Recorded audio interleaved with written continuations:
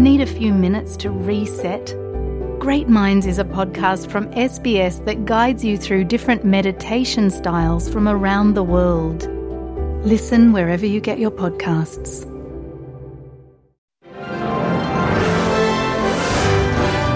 You're listening to SBS On The Money with Ricardo Gonçalves. It is your daily 10-minute business and finance news wrap for this Monday, the 13th of March 2023. Well, the Australian share market only fell 0.5%. The ASX 200, 7,108, following confirmation of the collapse of Silicon Valley Bank in the United States.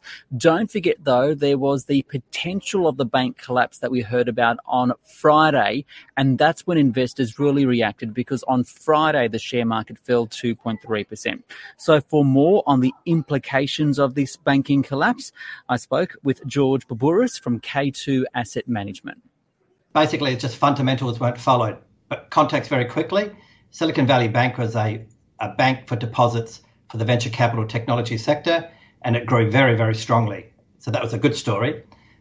Very quickly, as interest rates began to rise over a year ago aggressively, particularly in the US, that led to a number of moving parts that no one could foresee. And that was their customer base, which is technology-based sector, were withdrawing capital where they had excess deposits on the balance sheet. They started withdrawing deposits every quarter for calendar 2022.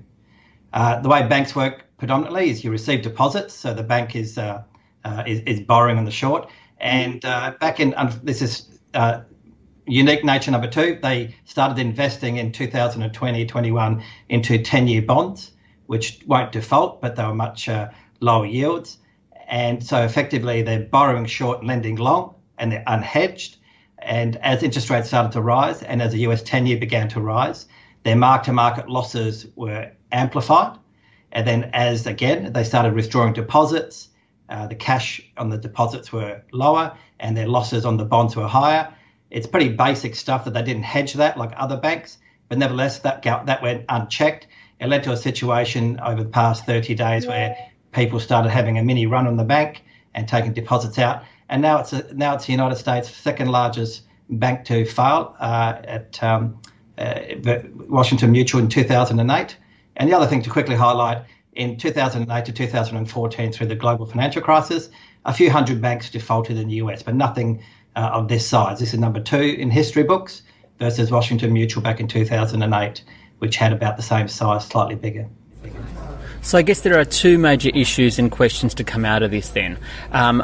What are the local companies that have exposure to it? And secondly, as a result, how serious is the possibility of contagion? Yeah, the contagion's obviously the biggest risk of all, and that's where the run on the bank happened with the deposits, particularly on Thursday, Friday in the United States. So while we can sit there and afterwards point the finger at the regulator in the US for letting it go through, the regulator, particularly in the last 7 or 8 hours, has worked really well to have a quick, succinct backstop. That is, all deposits guaranteed. All deposits are transferred by the authorities in the US into a new entity, and everyone gets 100 cents in the dollar back. That's a great result. Bondholders, they will have to go and renegotiate over the next few years as they rank behind the deposit holders. And equity owners of that bank will get zero. And that's how it should work, and that's succinct. So the contagion has been nipped in the bud very quickly, very succinctly, and that's why markets are stronger in the Asian region and will open stronger in the European session. And that is why our ASX All Ords is up around 1% from the lows as that news came out from the regulators in the US on their Sunday. So they've dealt with the contagion, and they've done it the right way, and won't be a taxpayer's dollar going into it. And remember, those assets that have got them unstuck, the long-dated bonds, which are high yield, which means lower mark-to-market, what that basically means is they'll get that money back within 10 years and is guaranteed by the government. So there's no credit risk there. Are there any concerns about local companies with exposure to it? There was over the weekend, and many were named that have exposure to it. Some have deposits there, some have directors that are associated with it, some have funds coming from the venture capital side. But in the main, that is contained and controlled, and so it was more the sentiment that was the amplified as markets opened this morning with the uncertainty, which has been absolutely sorted. So the US regulator has unequivocally come through backstop, guarantee the deposits, and all the way down to equity owners who get nothing, and that's how it should work. And so it's not a bad result given the time they had to work with over the weekend. Still, I know today Goldman Sachs in the US has pulled its prediction for a rate rise at the US Federal Reserve, so it's now expecting a pause in US interest rates. Here we already know the Reserve Bank is looking at 4 key economic indicators to assess whether or not it pauses next month. But does this in particular, SVB and the issues around it, throw a spanner in the works? What will it mean now for the RBA come the next board meeting? Yeah, good question. In short, yes, it does. Goldman's are the first in the US to move to 0 rate cuts. I suspect 25. They were thinking of a 50. They still need to deal with inflation, but nevertheless, stability is being dealt with. As you say, the Reserve Bank of Australia, they're pretty aggressive, 10 rate rises consecutive, obviously with the pause in January, no meeting in January. There'll be enough reasons for them to not do it if they believe there was contagion. But in the main, they need to deal with inflation. They're towards the end of the rate hike cycle in Australia. You get a sense there's one more 25 basis point rate hike coming next month, and there'll be a pause or a few months later. But you are right. The events of the last 4 days would imply that the Reserve Bank and all central banks are looking for stability in their economies, and their regulators are looking and asking the questions of all the CFOs of their regulatory banks.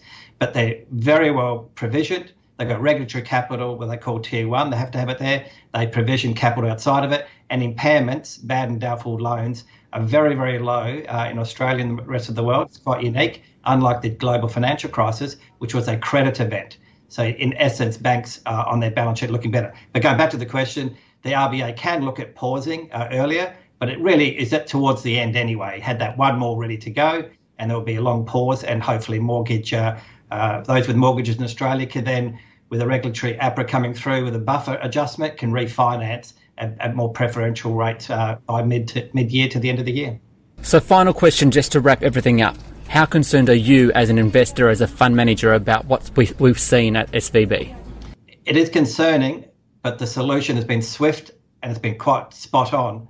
And remember, most of your viewers in superannuation have portfolio diversification, and that's all we do. You're already diversified for these type of shock events, and nobody has 100% allocation to equities.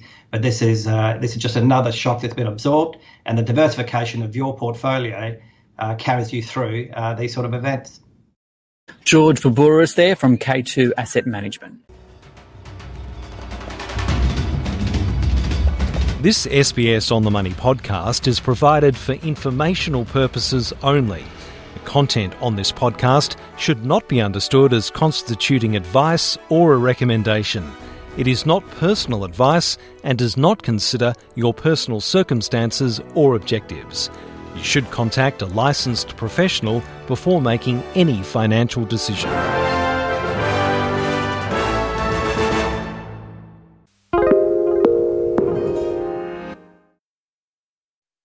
Why do people want to be at work? To feel heard, appreciated, part of something, and to know there's a career path for everyone. Inclusive workplaces are linked to increased innovation, productivity, and employee satisfaction. Make your organisation a place where people want to be. For inclusion and diversity training, visit inclusion-program.com.au.